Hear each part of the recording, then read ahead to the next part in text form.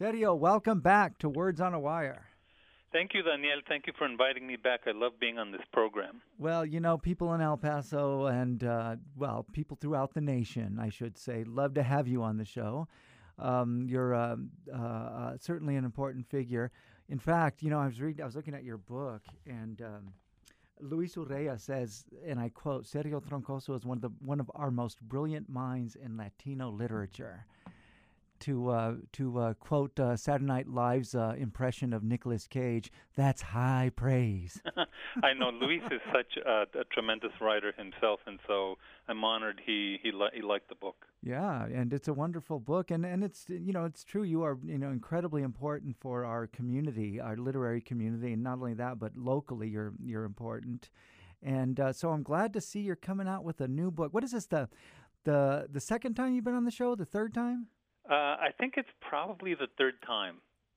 Yeah, one was, I forget what book it was. You come out with so many of them, but congratulations on this book. Well, siempre trabajando, just like you. Yeah, well, you got it, right? That's what we do.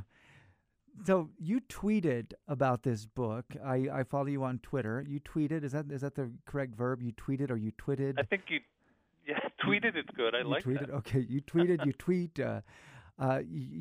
You wrote, if you do read my book of linked stories on immigration, please use the table of contents as a guide. The stories are in groups for a reason and relate to each other within their groups. Think of it as a cracked mirror. And then there were two other tweets to continue with that, but I think that's kind of the gist of it. And when I had finished reading your book, when I saw that tweet, and then I looked back, and only then did I notice that they are grouped. There's spaces between the things. So why is the book organized in this way? Well, the first reason I tweeted that is because I really, I think one of the duties of a writer is to teach readers how to read your book. Mm-hmm. And so it is a map, and it's something most people just flip right over. Table of contents, don't pay attention to it. Right. And really, one of the things I was trying to do with this collection is take advantage of the short story form and how it can create fragments in terms of the reader's perspective and the characters characters can appear in different stories, yet they don't necessarily have to flow into each other.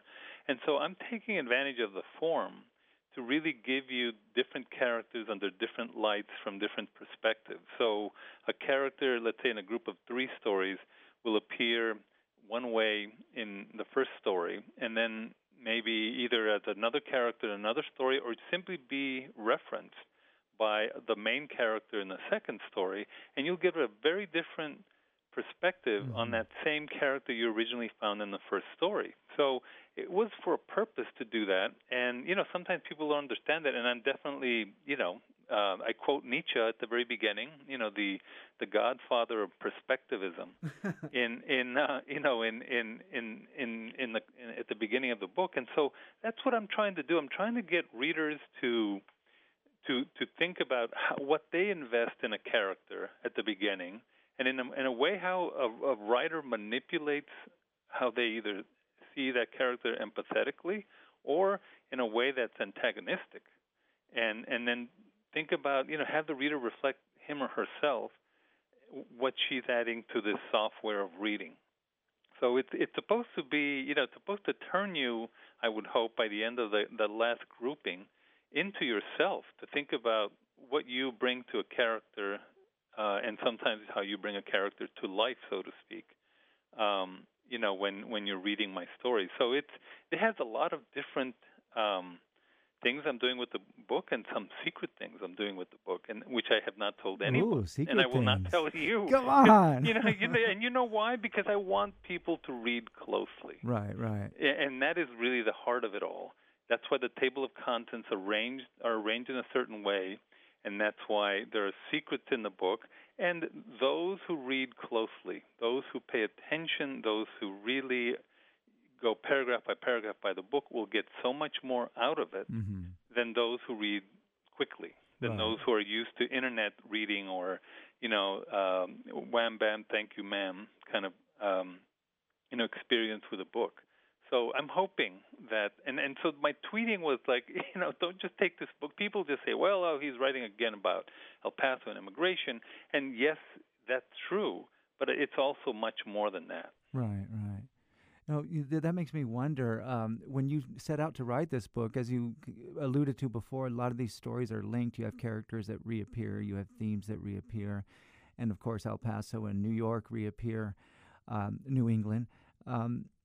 Were you setting out to write a book, or did you write stories and then at a certain point say, oh, this is a book, and they're connected? Well, I mean, I would say that since I would definitely call myself a Nietzschean in terms philosophically. One of my graduate degrees is in You mean philosophy. you think God is dead? yeah. Well, he says a lot more than that. But yeah, I know. That's what that's what's popular. Right.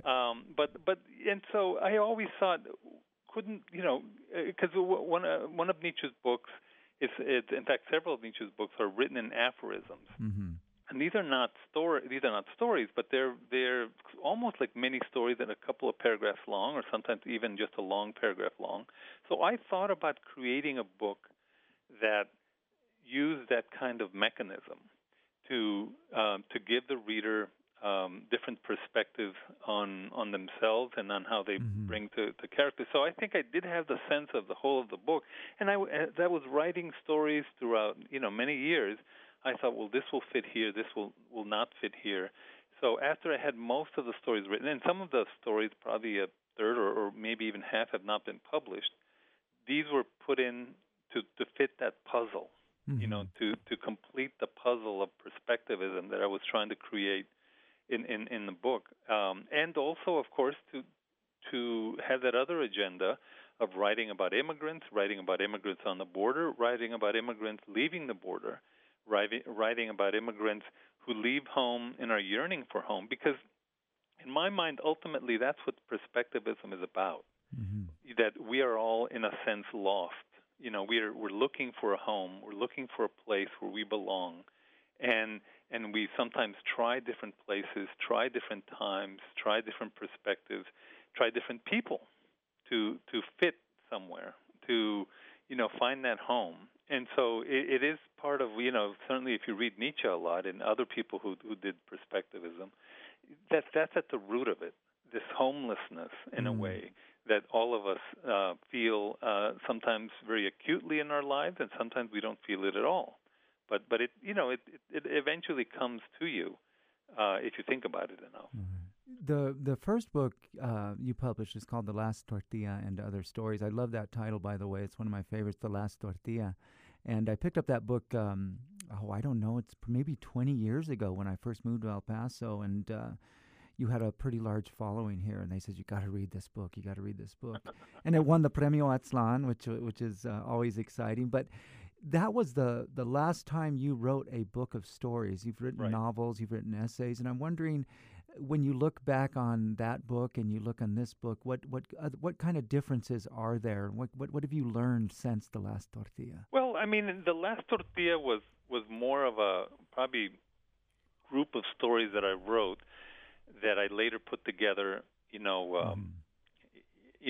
short story collection. So it wasn't sort of envisioned as an entire book from the beginning, whereas this one is. So I think the first thing I learned is that when you put together a book of stories, it's more than just putting 12 or 15 fragments together and just saying this is a book. Right.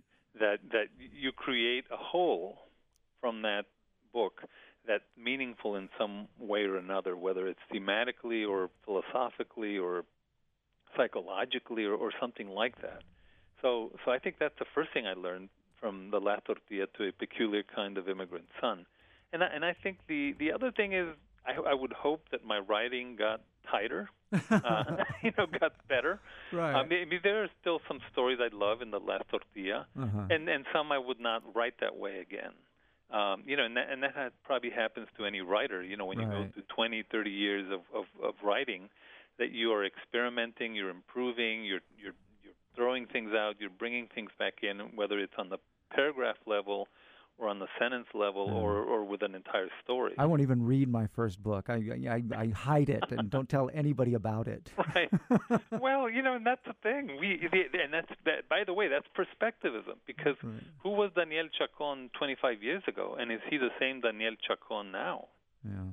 Right? And all of us go through that. We Absolutely. were certain persons a while ago, and we become different persons. We're still the same Sergio Troncoso or Daniel Chacon, but we're also different. Right, and physicists tell us that every 7 years we are actually not even the same person, not even made up of the same molecules, that we regenerate. Absolutely, absolutely. So I love what you said about the connectedness in the stories, because I think that's something a lot of people don't realize. Even, I would say, a lot of young writers don't realize that when you publish a collection of stories, it's a book. It's not just randomly, okay, I have enough for a book. Right. But yeah, they're, you want to make very, when certain stories do not belong.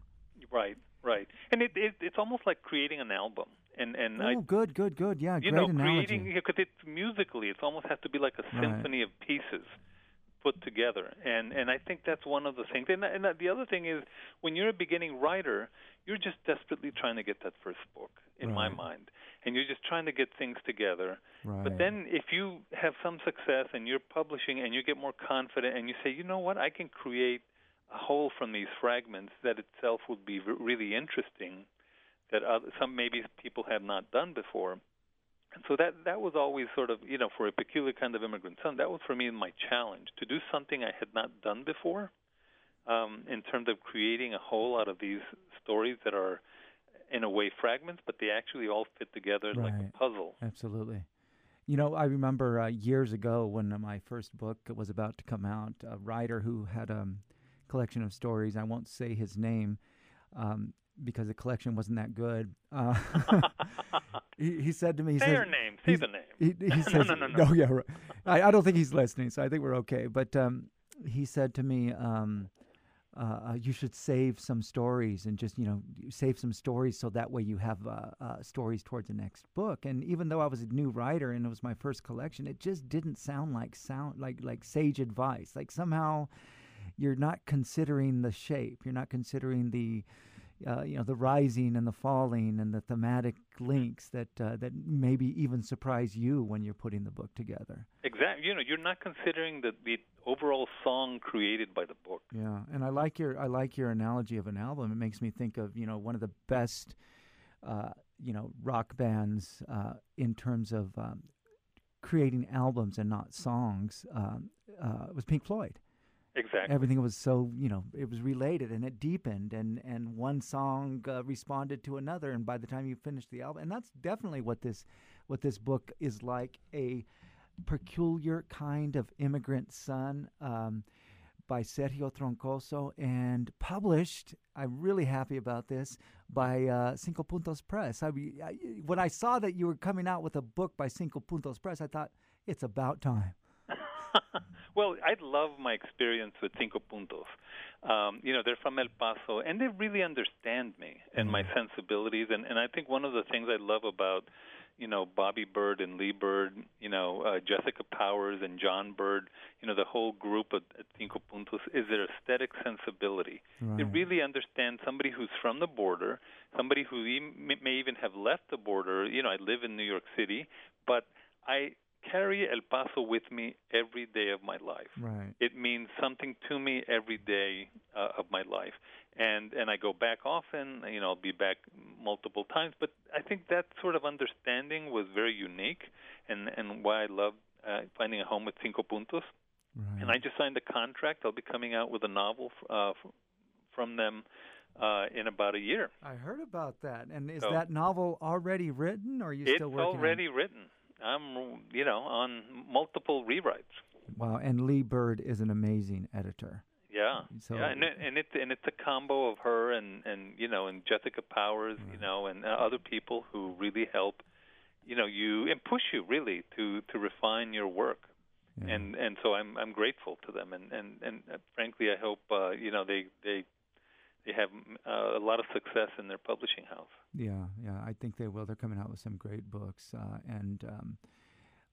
And this is one of them. And let's go into the book a little bit. Okay. What makes this immigrant son, who, maybe the character Carlos, who comes back, who was from El Paso, went to be educated on the East Coast in a prestigious university like another writer I know. What makes this immigrant son so peculiar?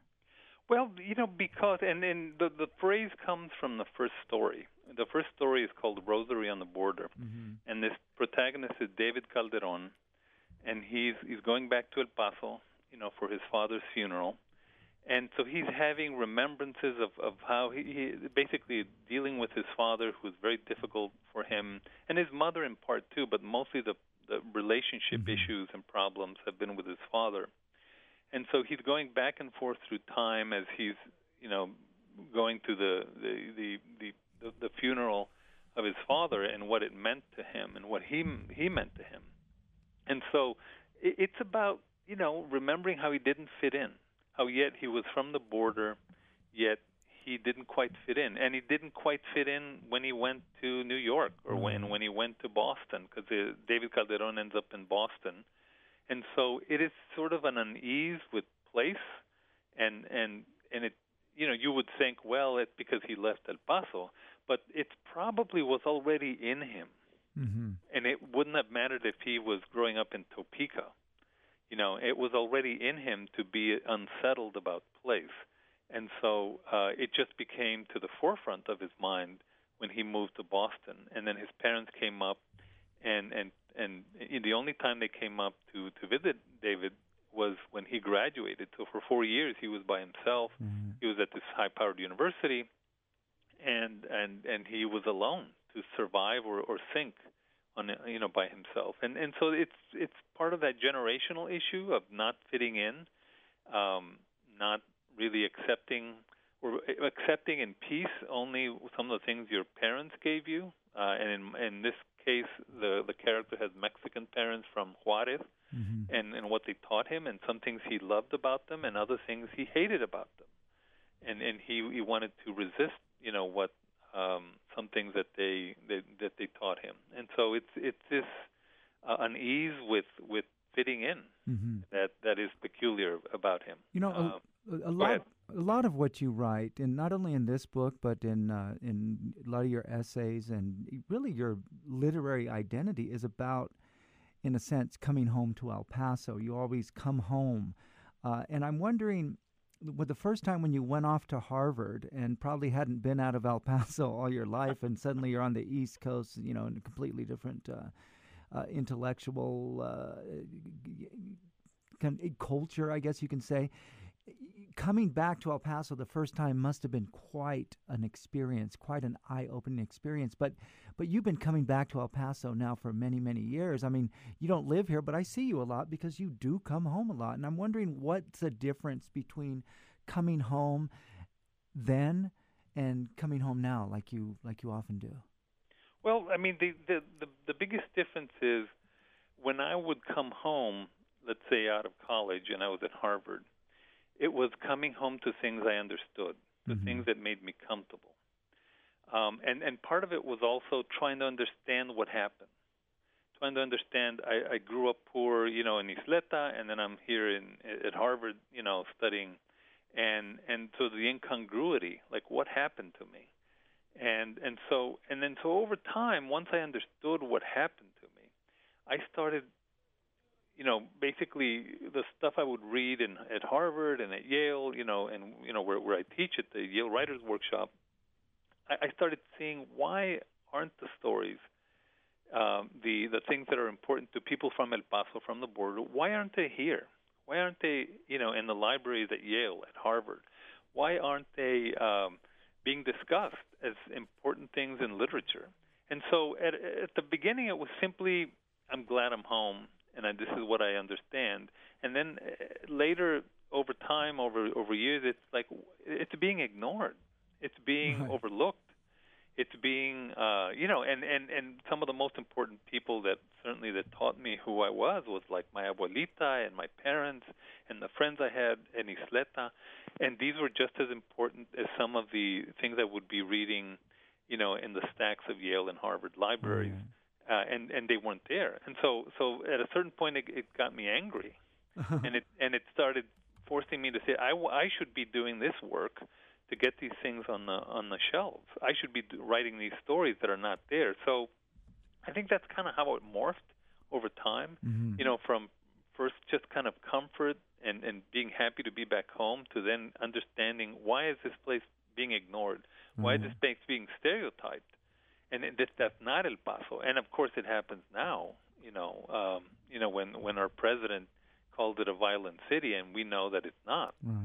And when people do not visit the border, and yet stereotype it and say XY, Mexican immigrants and Mexican Americans are XYZ, and they're not like that. They're a variety of things, and so it's sort of a quest that many of our fellow writers have, which is to give voice to the people that you came back to and you understand very well. Yet you may not live there, but you understand them better than most people do, and you can give voice to them.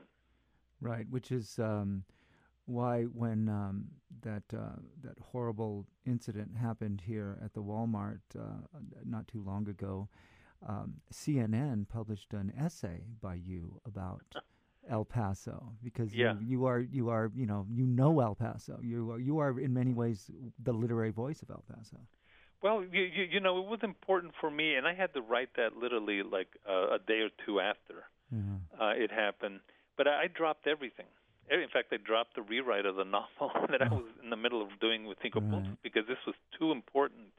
I had to at least say the piece about what I thought El Paso has meant, and how this violence, was some guy who drove 7 hours from Plano to kill Mexican Americans and Mexicans because he had a stereotypical view of them.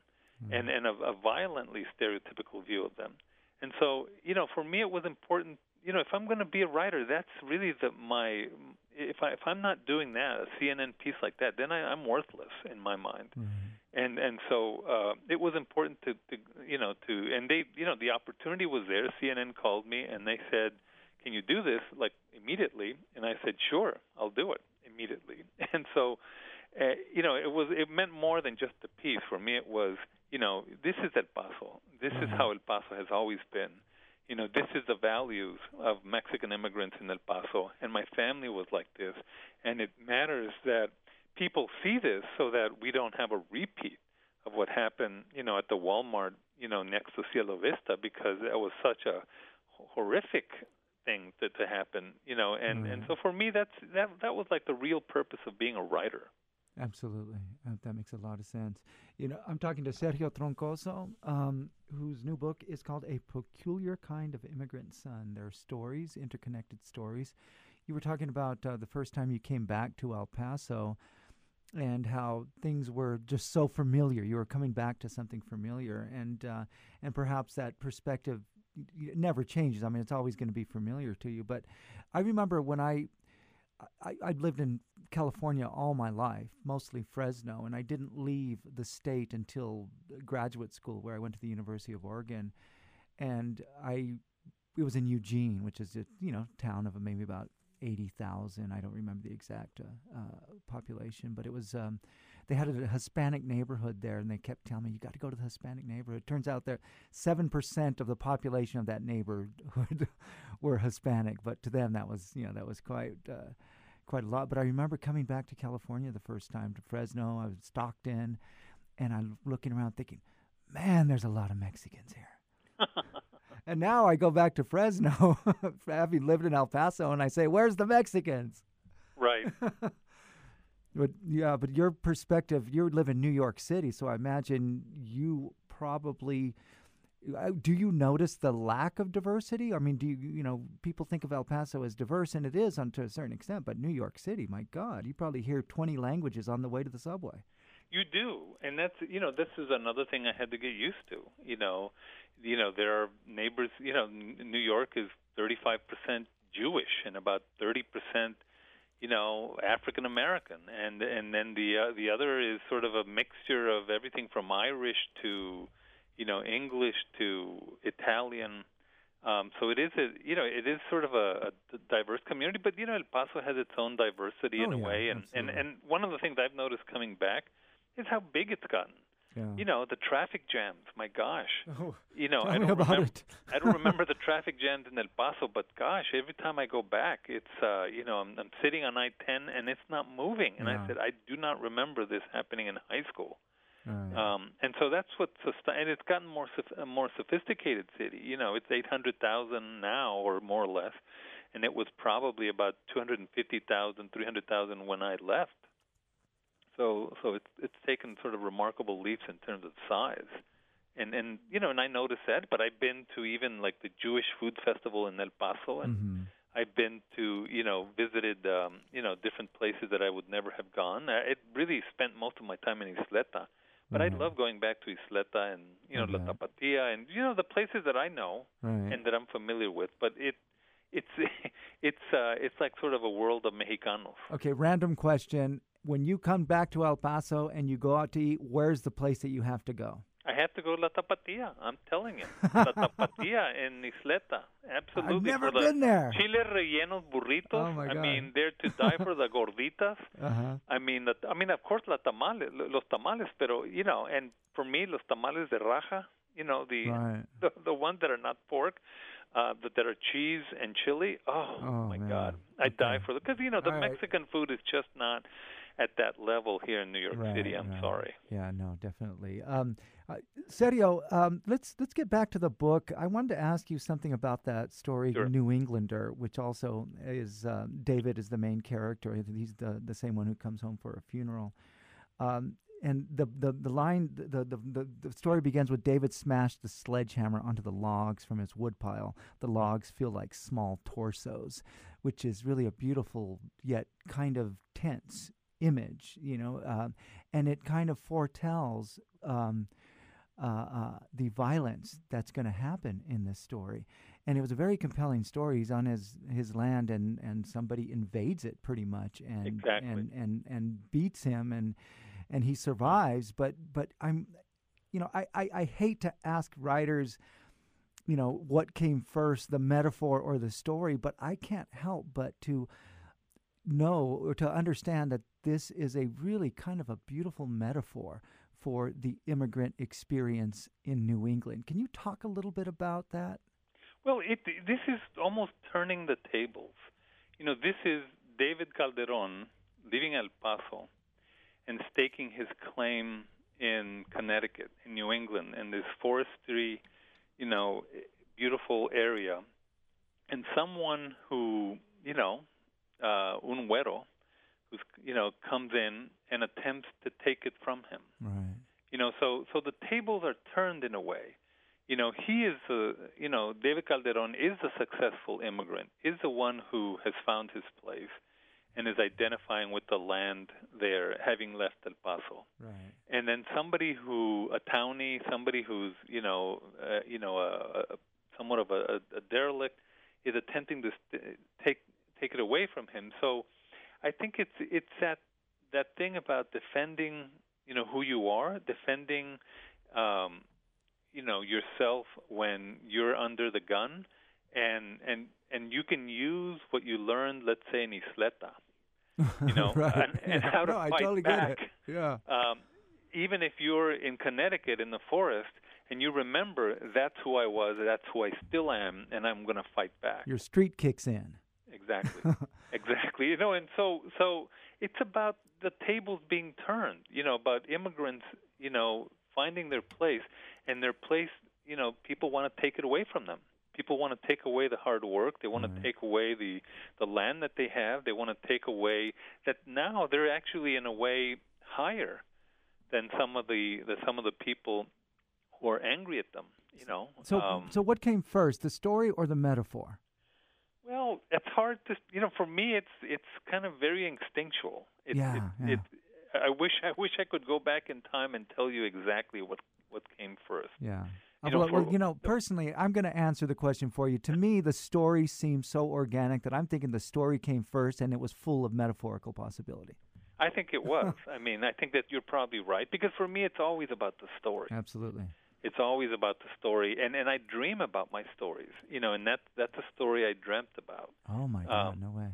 That I was, because I have this little place, a weekend house in Connecticut, right. And there are bear and there are deer, and you're vulnerable. Right. Somebody comes in, there's nobody to turn to. You're right. literally by yourself. It's in a way kind of like pioneer living. Uh-huh. In a way, there's just forest and right. nothing around you, deer, bear, and so you have to learn to survive in that environment. And so it's a kind of rural environment that I used to kind of grow up in Isleta. Although that was more like the desert, but this is the forest. And so anyway, so I think I dreamt about that story several times, and I kept writing notes, and then I kind of pieced it together, and I said, this is the story that should happen. And by the way, that story first appeared in the Packing House Review. Oh, in Visalia, I believe. In Fresno. Yeah. Well, it's Visalia, I think, is where right. At least it used to. But yeah, that's a wonderful journal. Absolutely. Yeah, and I mean, it's changed. I changed the story from what it had first appeared, but it's the gist of that story right. appeared there. And speaking about dreaming stories, you really shocked me with the last story, Eternal Return, which by the way is in its own section. This is a story on itself. But Vendo, who is like David, he's returning from the East Coast, but he's returning to a house that's haunted by his grandmother, and right. there's interaction with ghosts, and then the grandmother gives him this chocolate, and he's Carlos Castaneda-like, going all over the right. place. This is kind of a different story for you. Absolutely, it was. It was going through time and perspective. Being here as he's talking to his dead grandmother, which of course is impossible, right. and going back in time, yet going forward, trying to understand who he was and could be. It's almost as if Sandra Cisneros wrote to me and said, "This is sort of going back to your ancestors Absolutely. who live yes. inside of you. Yeah. At all moments of your time." And so it is a different story for me, and it was purposeful for me to create things that are in a way familiar, but also pushing myself as a writer to do things that are different. And right. so it's not necessarily magical realism, but it's sort of a maybe a version of that right, in a way. Right. Well, but it's more philosophically informed than anything else, right. because by the way, it refers back to Nietzsche. Mm-hmm. Well, with Sergio, everything goes back to Nietzsche. Many things, anything. Yes. Well, Sergio, thank you so much for joining us once again on Words on a Wire. I wish you the best on this collection. It's a fantastic collection, and when that novel comes out, come back to the show again. And Daniel, you're such a gracious host, and I think El Paso is lucky to have you there every day. Oh, thank you, Sergio. I really appreciate that. Thank you for joining us on Words on a Wire.